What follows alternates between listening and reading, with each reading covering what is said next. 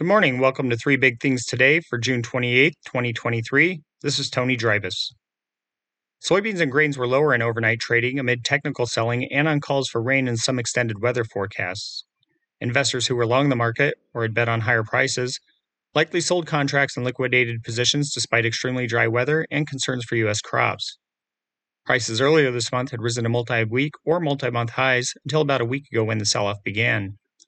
Precipitation is expected in parts of the central and southwestern Midwest today through Saturday, which will help narrow the area facing stress, Commodity Weather Group said in a report. Central and southern areas in the Corn Belt are looking slightly wetter next week, the forecaster said. High temperatures will stress beans and corn in the Delta, but rains forecast in the 6 to 10 day outlook likely will aid crops. Soybean futures for November delivery dropped 19 3/4 cents to $12.74.5 a bushel overnight on the Chicago Board of Trade. Soy meal was up $7.10 to $3.7830 a short ton, while soybean oil rose 0.29 cent to 56.83 cents a pound.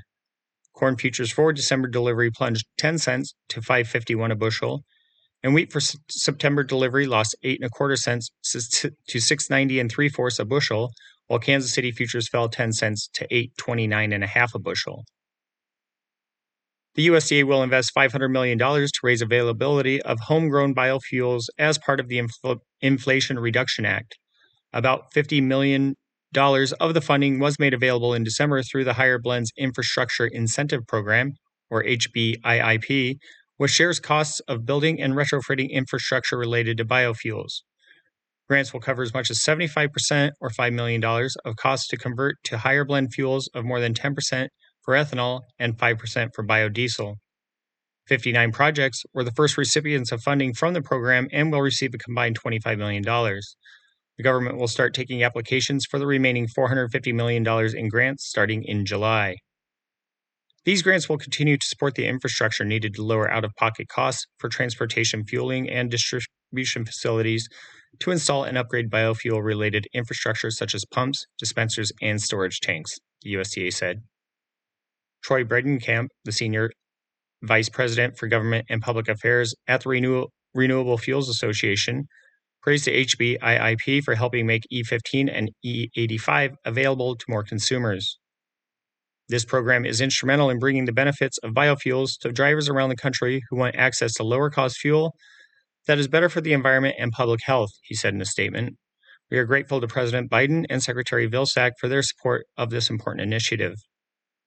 Organizations including the RFA and the American Coalition for Ethanol have helped companies in the biofuels industry apply for and receive grants under the program since its inception in 2020. We thank USDA for allowing us to provide feedback and recommend changes we hope will make funds more accessible to single-store and small-chain retailers, ACE Chief Marketing Officer Ron Lamberti said. Those retailers are key to widespread availability of E15 and E85, and ACE continues to fight for them as the program evolves at USDA. Weather maps are lit up this morning as a heat wave moves through the southern half of the country and smoke from Canadian wildfires leads to low air quality in northern states. Extreme heat will continue today in a large stretch of land from northern Kansas to eastern New Mexico and east from central Kentucky to the Gulf Coast, according to the National Weather Service. In central Missouri and southern Illinois, heat indexes will soar as high as 110 degrees Fahrenheit each day through Friday, the NWS said in a report early this morning. Much of Arkansas will see values of more than 110 degrees for at least the next 3 days. Air quality alerts have been issued for parts of Minnesota and Illinois and all of Iowa, Wisconsin, and Michigan amid ongoing smoke from Canadian wildfires.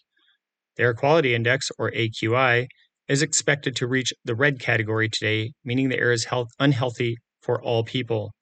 Anybody venturing outside should reduce exposure to pollution, especially those with health risks.